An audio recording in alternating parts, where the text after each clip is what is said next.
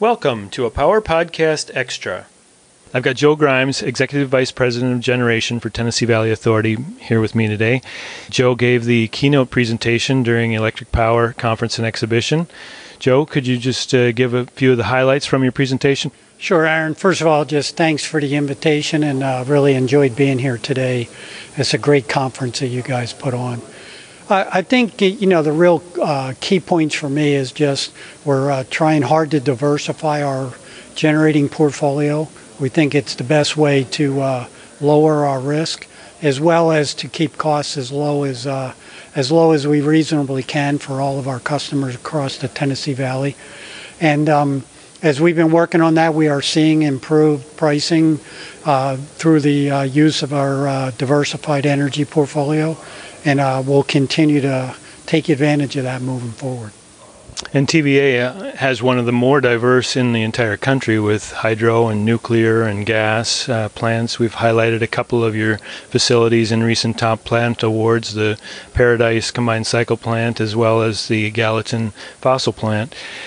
What do you see changing in your energy mix going forward in the 10 to 15 year period? What do you think is going to happen with TVA? We know, Aaron, it's always difficult to predict. We're looking at having the ability to use the best cost solution moving forward. We know there'll be the opportunity to integrate some renewables, and we'll make sure that as we do that, the diversification of our fleet and the integration of those, that we're in a position that we can keep costs low as we do that, because we think that's the best thing for the customers. And that's basically the key. You're mandated to keep the costs as low as possible, and it's an important part of the TVA process. When you look at renewables specifically, I heard that wind wasn't necessarily a good resource for you, but solar was. How does that play into your decision-making process?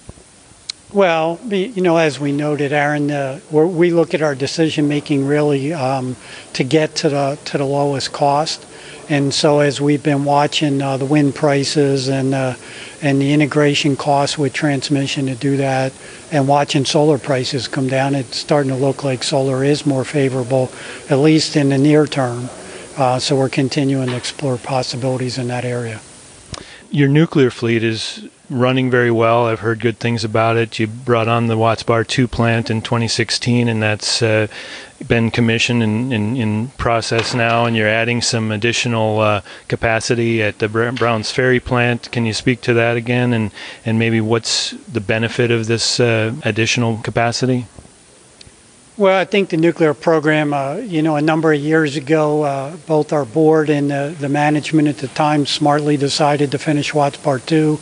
I think Mike Skaggs did an outstanding job leading and running that project and putting it in a position that we could integrate it right into our operating fleet. And that's gone well for us over the last couple years. And we are doing extended power upgrade at our 3 units at Browns Ferry. We believe that this gives us the opportunity to leverage a very experienced operating staff and get a little bit more out of those units. We're in the first of the 3 consecutive refuel outages over the next 18 months where we'll operate each of the plants. And we'll get about 460 or so additional megawatts really at a very, almost no cost to us. And so that'll really help the nuclear fleet going forward. And that sounds like a great opportunity for a top plant story, so keep us in mind when those jobs are done. Lastly, I guess I'd like to just bring up some of your hydro resources and things. Is that something that's part of your responsibility too? It is, yeah. I have responsibility for hydro generation as well. And we've been doing some hydro modernization as we're refurbishing some of our units over time. And we're seeing benefits from that, both in increased reliability as well as in some cases some increased megawatts out of the individual generators. And we have a longer term plan over the next 5 to 10 years to continue to modernize some of the older units. Okay. Thanks, Joe. I really appreciate you taking the time to speak with me.